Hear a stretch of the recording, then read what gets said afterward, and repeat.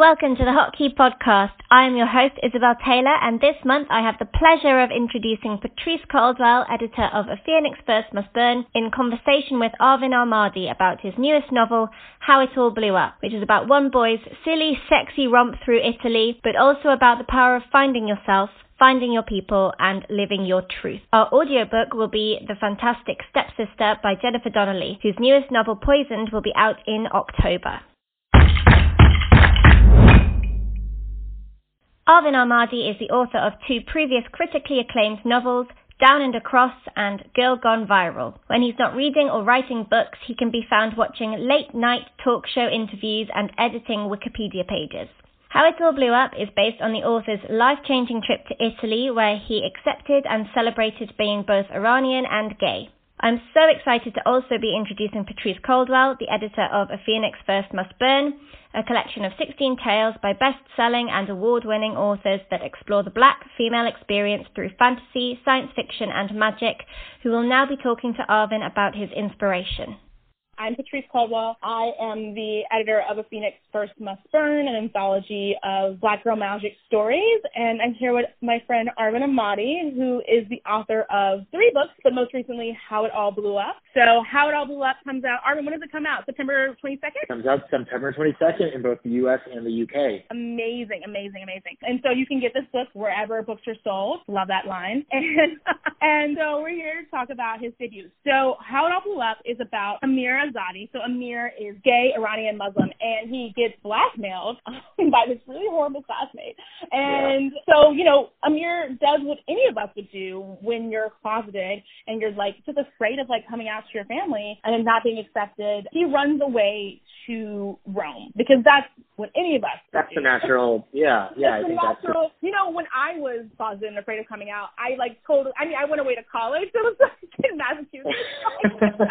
Well, that's the thing. I think the inclination is to run away, and in fiction, why not take it a step further and have them run away to Rome? Because for so many of us, it's like run away to summer camp, run away to New York, run away to college. Amir, through kind of like a funny series of events, ends up in Rome. And that's kind of like where the story really happens. It's like coming of age, coming out summer, where he meets other queer people in Italy and learns to not just accept himself, but embrace these parts of who he is, and like all of those parts, you know? But of course, then like the book opens in an airport interrogation room at the end, because his family finds him there. They get into an argument on the airplane, and now they're all in separate rooms telling their side of the story.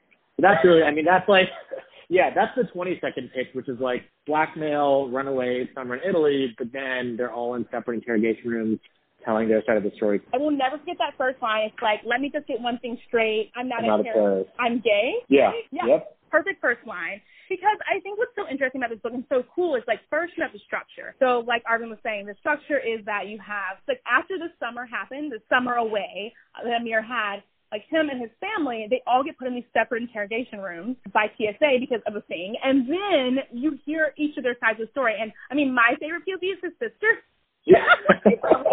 It's just, like, his younger, and she's just such a great, I'm like, you know.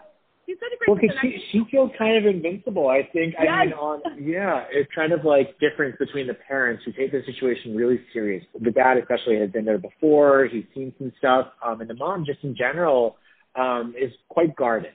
You know, like that is her like natural personality, especially around authority figures. And with Amir, I mean, he just had such a whiplash of a summer, especially the last 24 hours of his family finding him in Italy.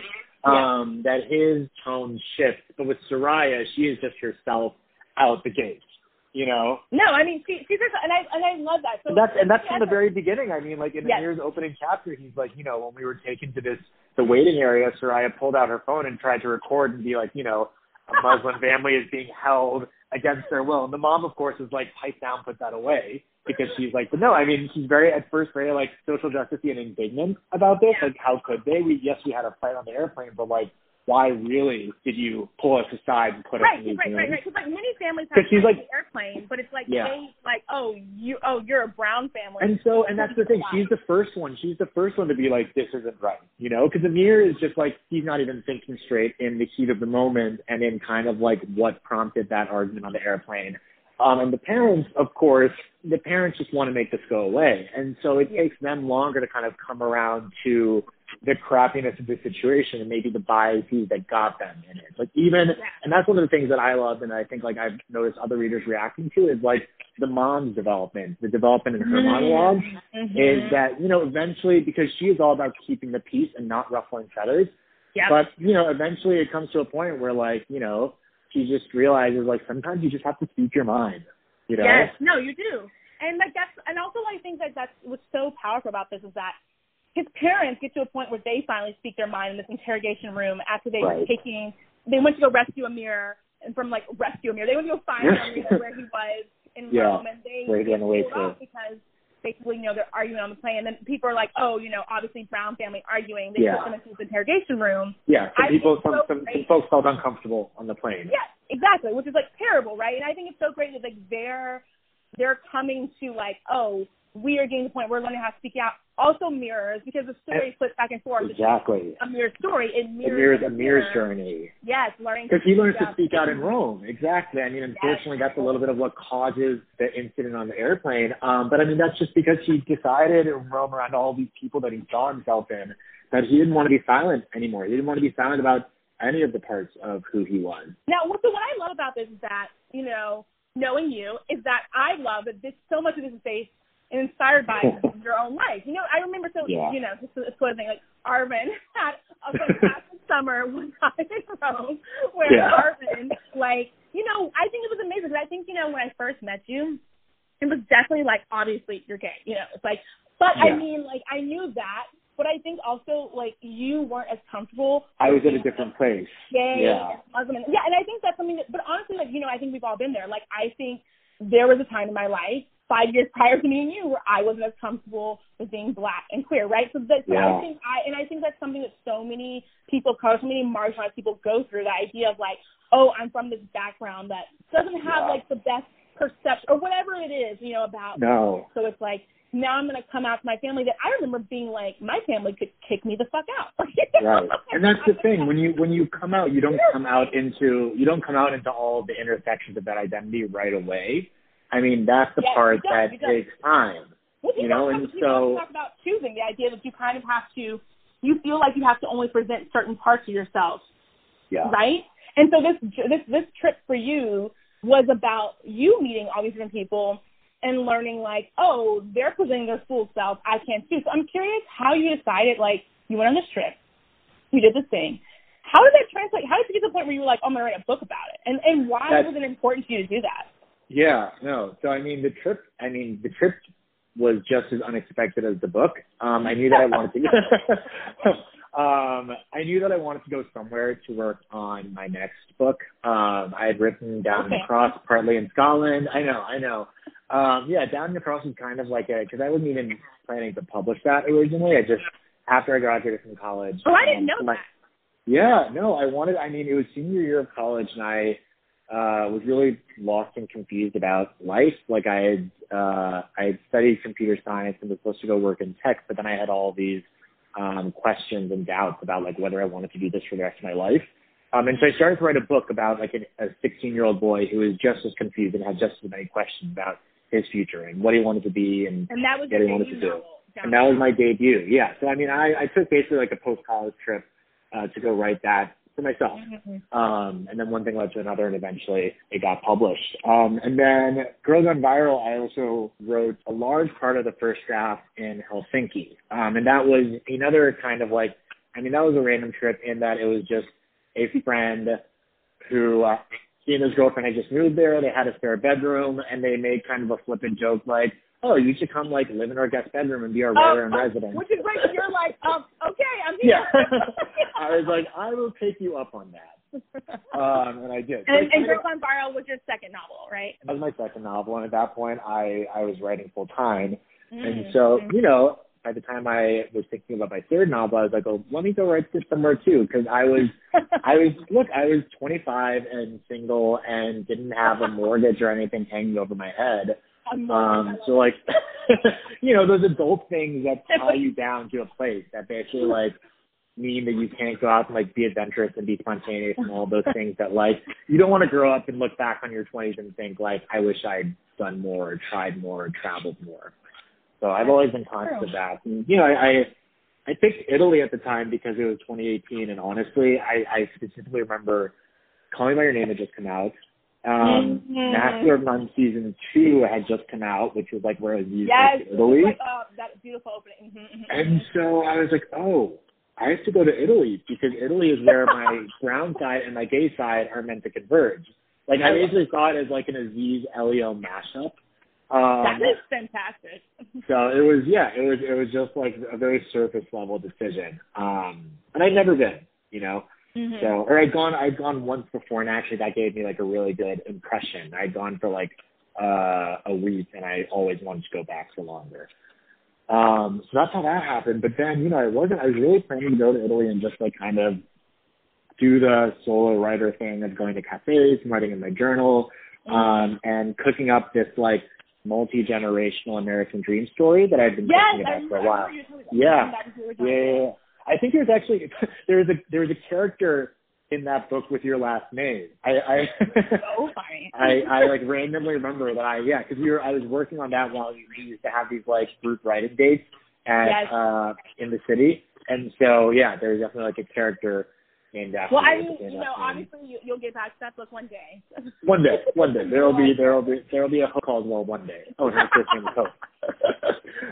But no, I mean, instead of that, I fell into this like group of friends, and just it happened really fast. It was like the first weekend.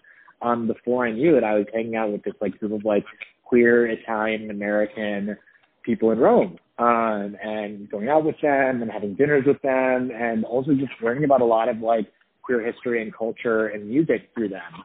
And so it wasn't until the end of the summer where I'd had this amazing summer experience, and I felt like I kind of like come into my own queerness through it, and became more comfortable with like not just that identity but also my Iranian identity, where I got stopped at the airport in Italy while I was traveling, and a customs officer was asking me just a lot of really specific questions, like what was I doing in Italy, where was I hanging out, where was I staying, what were the people, you know, what were their names, what did they do. So I found you got like racially profiled.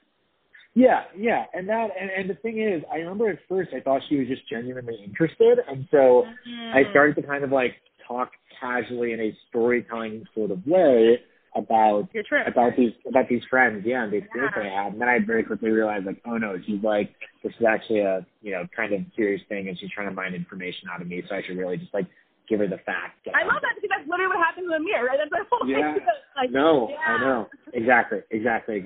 And so it was after that where because I knew I wanted to at some point, like it was just such a like transformative summer for me in ways that I didn't realize at the time, because to me, I was just like, I met some people and I was hanging out with them, but I also found myself kind of like coming into these identities and like the intersection of them so much more. And I didn't know how I wanted to tell that story until that experience where I was like, oh, this actually like merges, like that first line came to me, that like, I'm not a terrorist, I'm gay line, and kind of the idea that like I really got into with this customs officer, like the fact that I was hanging out with gay people in Rome.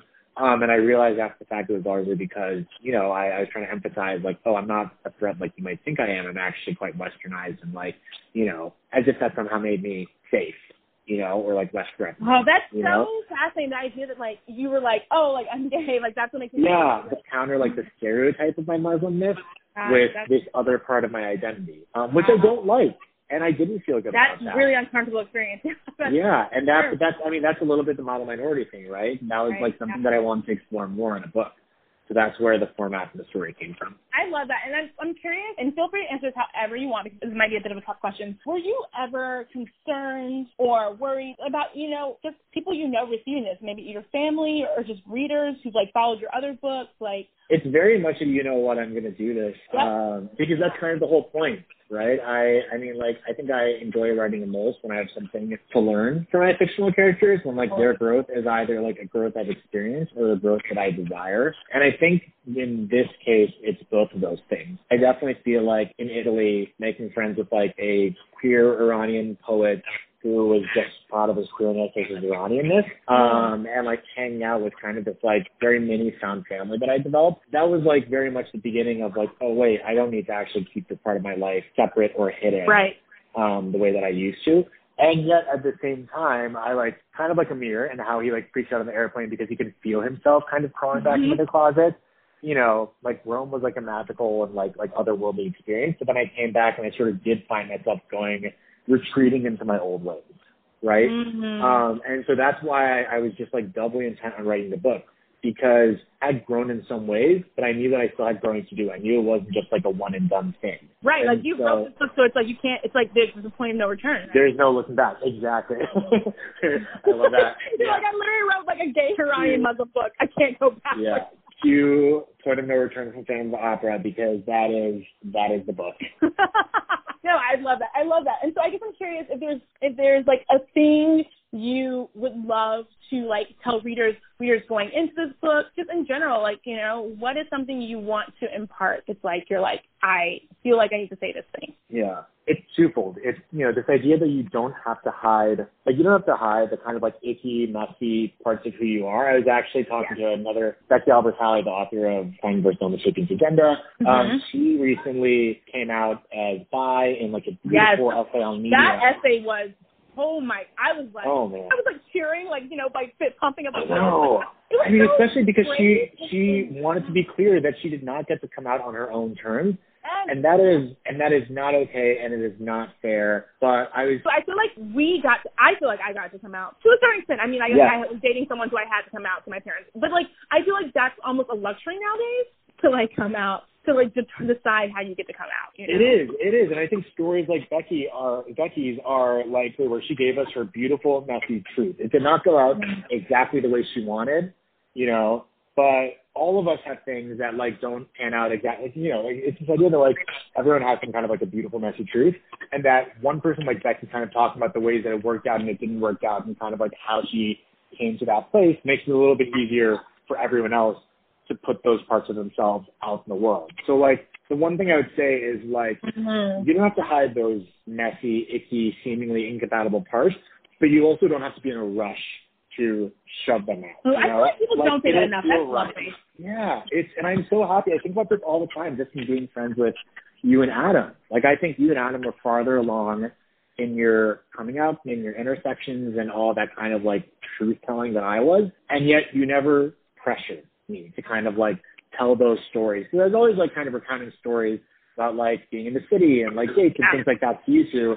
And there was never any pressure like, okay, you need to put this in a book or you need to be more public about it. Like, it was always like an at your own pace sort of, yeah. To come out, like, that's just, it's never going to be, this is your real story. That's why this story is so powerful, because this book is like, you were ready and like. I was ready. And it felt like the right story. Yeah. Exactly. And so, yeah, that's the thing. Like, even, because a lot of people will come out and they'll come into their queerness and they'll have queer friends, and yet they maybe still won't be ready to put all of it out into the world. And it will take that. You know, it could take a trip to Italy. It could take a tweet. It could take a friend. It could take a relationship. It could take a pet. I mean, like, you never know what that like spark's going to be. But yeah, it's just like it all happens in stages, and like you just can't anticipate when the next stage will be and when you'll be. And that's yeah. So it's you know, you don't have to hide it, but also you don't have to feel that pressure to put it all out there right away. I love that. So just really quickly, because I just want to like, as the last question. Can you just give some book recs? I'm just putting you on the spot. I feel like it's always great to end on, like, what are books that you're, like anything, 3 books. All right, 3 books. So I just read Everything Sad is Untrue by Daniel Nayeri. It was gorgeously written. I mean, it's a book not just about, like, so I'll give you the premise. It's about a 12-year-old Iranian refugee who moved to Oklahoma and is basically standing in front of his classroom and telling his life story. So you have a similar format in terms of like oral storytelling, but he does it in this Scheherazade way. And so the way that like Scheherazade is weaving stories together to kind of like stay alive and survive, Daniel, who's this refugee who gets made fun of a lot, is also kind of like telling stories to his class as a survival mechanism. It's also just beautifully written. It's equal parts like everyday stories about like poop and his friends and his crushes, and then also like epic Persian myths and like tales of his family from generations back. So it like blends those two really, really well. And you reviewed that for the New York Times. I reviewed it for the Times. Yeah. You know, I'm really glad that I loved it, because I wrote a glowing review and I meant every word of it. Yeah. I mean, right now I'm reading The Silent Patient, which is just a fantastic page turner. Like, yeah. I'm actually, it's funny, whenever I get a really good patron, I actually try to like only do a couple chapters at a time. Like I fight the urge to keep reading. Interesting. So that's another one that I recommend, and I'm like slowly making my way through it, but I, am super duper invested. And then, and here's another Iranian rec that's like on my nightstand right now, The Stationery Shop by Marjan Kamali. It's a historical romance, and it's set in the 50s during like a political uprising in Iran, but it's about two kind of teenagers who fall in love, but one is like a revolutionary kind of like Les Mis. I need to read it. Oh yeah. And the other one is this, and then, the other one, the narrator, is this like quiet bookish girl. And yeah, I just love that trope too of like quiet bookish girl, like falling for revolutionary who wants to change the world. And then like each other. I love it. They change each other, but then like the day of this big uprising, they like get separated, and then the book opens with like 60, 70 years later when they're 80 something years old being reunited. Oh my God! Halfway across the world. So it's honestly, I would describe it as like the Iranian Notebook. I literally was like, Armin, is this the Notebook? Yeah, no, it's Iranian Notebook with a cool historical angle. So highly recommend that. I love that. That's so great. I mean, wow, just 3 great books. What a great note to end on. Okay, Arvin, let us know anything else we need to know, where we can find you online, et cetera, et cetera, et cetera. I'm on Instagram and Twitter at Arvin Amati, and then the book is called How It All Blew Up. It comes out September 22nd. Okay, all right. Thanks, everyone. Bye. Thanks, Patrice. Thank you so much for listening to the Hotkey podcast. We would love it if you could rate and subscribe and spread the word to all of those YA fans out there. You can find Hotkey Books at Hotkey Books YA and at Hotkey Books Teen on Twitter and Instagram, and at Hotkey Books on Facebook and YouTube. We would love to hear any suggestions or thoughts you have on the podcast, so if you have any questions or content you would like to hear featured, please do email marketing.childrens@bonnierbooks.co.uk. Our audiobook this month is The Spellbinding Stepsister by Jennifer Donnelly, a stunning and shocking retelling of the Cinderella fairy tale from a Carnegie Medal novelist. Stepsister takes up where Cinderella's tale ends, a powerful feminist retelling which asks the question, what about the bullies? Can a mean girl change? Can she find her own happily ever after? Hotkey Books presents Stepsister, written by Jennifer Donnelly and read by Helen Duff. To everyone who's ever felt they're not enough. This is a dark tale, a grim tale. It's a tale from another time, a time when wolves waited for girls in the forest, beasts paced the halls of cursed castles, and witches lurked in gingerbread houses with sugar-kissed roofs. That time is long gone. But the wolves are still here, and twice as clever. The beasts remain, and death still hides in a dusting of white. It's grim for any girl who loses her way. Grimmer still for a girl who loses herself. Know that it's dangerous to stray from the path, but it's far more dangerous not to. Prologue. Once upon always and never again, in an ancient city by the sea, 3 sisters worked by candlelight. The first was a maiden. Her hair, long and loose, was the colour of the morning sun. She wore a gown of white and a necklace of pearls. In her slender hands she held a pair of golden scissors, which she used to cut lengths of the finest parchment. The second, a mother, ample and strong, wore a gown of crimson. Rubies circled her neck. Her red hair, as fiery as a summer sunset, was gathered into a braid. She held a silver compass. The third was a crone, crook-backed and shrewd. Her gown was black. Her only adornment was a ring of obsidian, incised with a skull. She wore her snow-white hair in a coil. Her gnarled, ink-stained fingers held a quill. The crone's eyes, like those of her sisters, were a forbidding grey. as cold and pitiless as the sea. At a sudden clap of thunder, she raised her gaze from the long wooden work table at which she sat to the open doors of her balcony. A storm howled down upon the city. Rain scoured the rooftops of its grand palazzos. Lightning split the night. From every church tower, bells tolled a warning. "The water is rising," she said. "The city will flood." "We are high above the water. It cannot touch us. It cannot stop us," said the mother. "Nothing can stop us," said the maiden. The crone's eyes narrowed. "He can." "The doors are locked," said the mother. "He cannot get in." "Perhaps he already has," said the crone. At this, the mother and the maiden looked up. Their wary eyes darted around the cavernous room, but they saw no intruder, only their cloaked and hooded servants going about their tasks. Relieved, they returned to their work, but the crone remained watchful. Map-making was the sisters' trade, but no one ever came to buy their maps, for they could not be had at any price. Each was exquisitely drawn, using feathers from a black swan. Each was sumptuously coloured, with inks mixed from indigo, gold, ground pearl, and other things far more difficult to procure. Each used time as its unit of measure, not distance, for each map charted the course of a human life. "Roses, rum, and ruin," the crone muttered, sniffing the air. "Can you not smell them? Smell him." "It's only the wind," soothed the mother.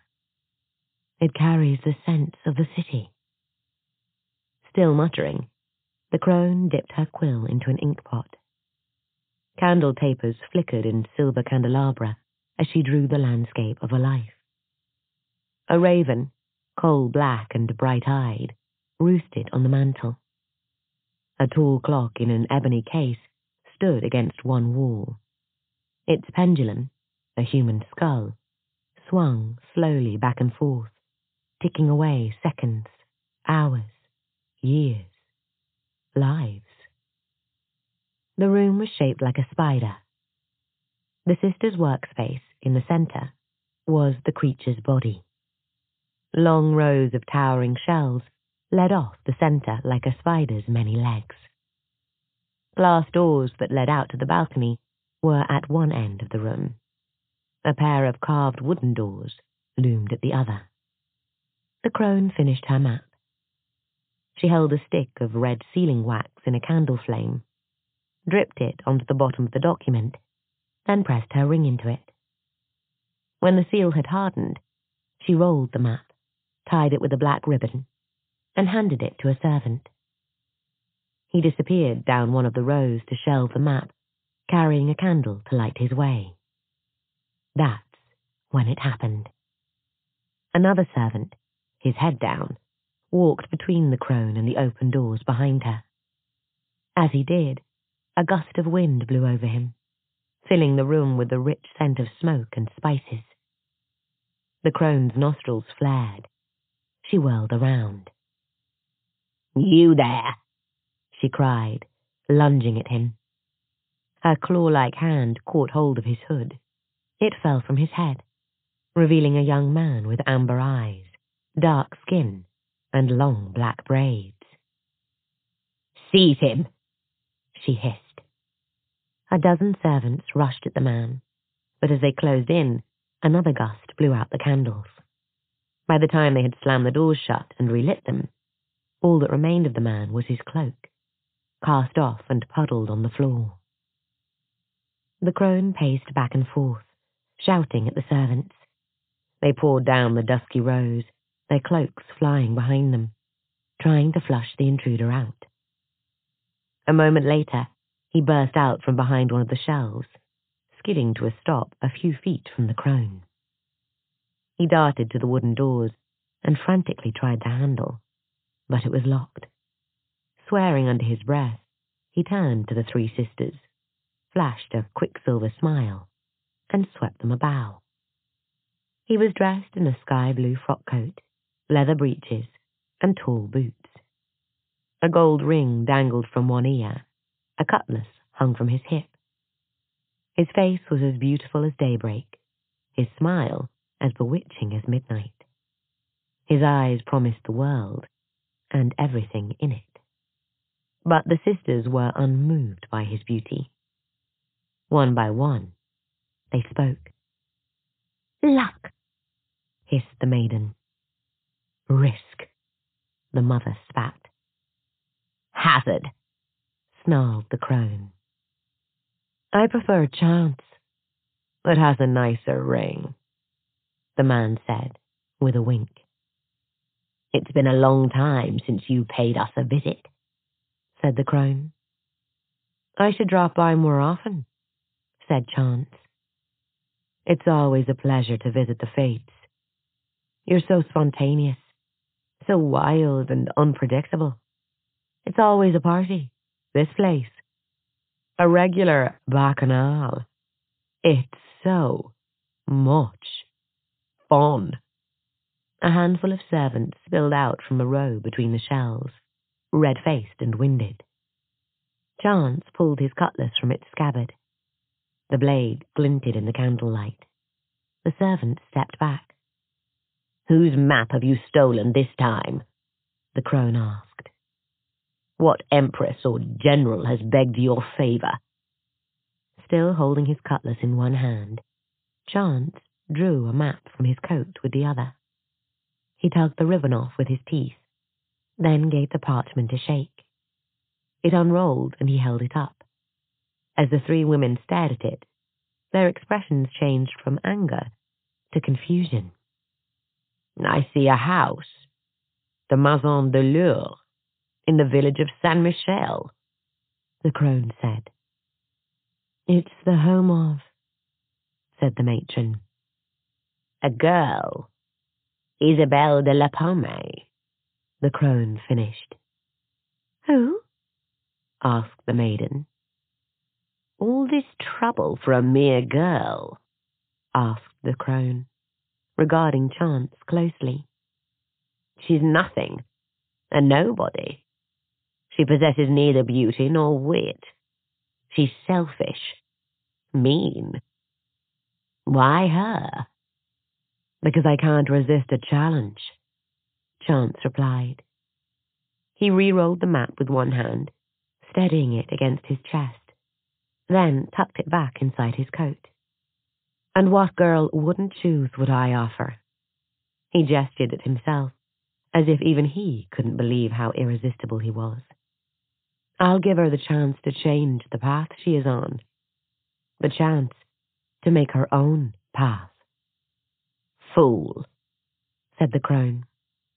"You understand nothing of mortals.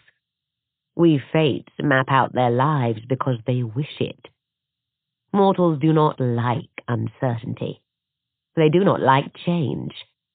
Change is frightening. Change is painful. Change is a kiss in the dark, a rose in the snow, a wild road on a windy night," Chance counted. "Monsters live in the dark. Roses die in the snow. Girls get lost on wild roads," the crone shot back. But Chance would not be discouraged. He sheathed his cutlass and held out his hand. As if by magic, a gold coin appeared in his fingers. "I'll make you a bet," he said. "You push me too far," the crone growled, fury gathering like a storm in her eyes. Chance flipped the coin at the crone. She snatched it from the air and slammed it down on the table. The storm broke. "Do you think a coin can pay for what you've set loose?" she raged. A warlord rampages across France. Death reaps a harvest of bones. A kingdom totters. All because of you. Chance's smile slipped. For a few seconds, his fiery bravado dimmed. I'll fix it. I swear it. With that girl's map. She was brave once. She was good. Your head is even emptier than your promises, the crone said. Open the map again. Read it this time. See what becomes of her. Chance did so. His eyes followed the girl's path across the parchment. The breath went out of him as he saw its end. The blotches and hatches, the violent lines. His eyes sought the crone's. This ending, it's not, it can't be. Do you still think you can fix this? The crone mocked.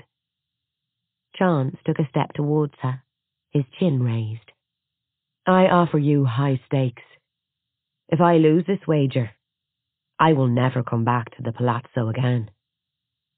And if I lose? You allow me to keep this map. Allow the girl to direct her own steps forevermore. I do not like those stakes, the crone said. She waved her hand, and her servants, who had been slowly edging closer to Chance, charged at him. Some were bearing cutlasses of their own. Chance was trapped. Or so it seemed. There's no hope of escape. Give me back the map, said the crone, holding out her hand. There's always hope, Chance said, tucking the map back into his coat. He took a few running steps, launched himself into a somersault, and flew over the heads of the servants. He landed on the work table with the grace of a panther and ran down its length. When he reached the end, he jumped to the floor, then sped to the balcony. You are caught now, rogue, the crone shouted after him. We are 3 stories high. What can you do? Leap across the canal? Even you are not that lucky. Chance wrenched open the balcony's doors and leapt up onto its railing. The rain had stopped, but the marble was still wet and slippery. His body pitched back and forth, his arms windmilled. Just as it looked as if he would surely fall, he managed to steady himself, balancing gingerly on his toes. The map! Now! The crone demanded. She had walked out onto the balcony and was only a few feet away from him. Her sisters joined her. Chance glanced back at the fates. Then he somersaulted into the air. The crone gasped.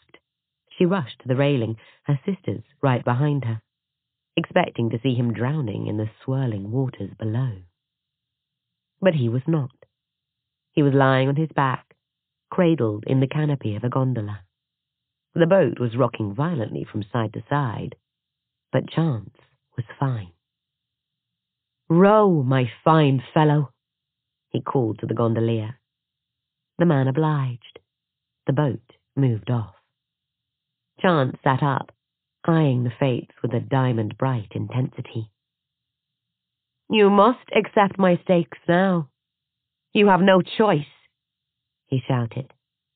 The gondola grew smaller and smaller as it made its way down the canal. A moment later, it rounded a bend and disappeared. This is a bad state of affairs, the crone said darkly. We cannot have mortals making their own choices. When they do, disaster follows. The maiden and the mother stepped back into the room. The crone trailed them. Pack a trunk, she barked at a servant. I'll need quills and inks. Her hand hovered over the bottles upon the table. She selected a deep ebony. Fear. Yes. Jealousy will be useful too, she said, reaching for a poisonous green. Where are you going? The maiden asked. To the village of San Michel, the crone replied. You will stop Chance from taking hold of the girl? Asked the mother. The crone smiled grimly. No, I cannot. But I will do what we fates have always done. I will stop the girl from taking hold of a Chance.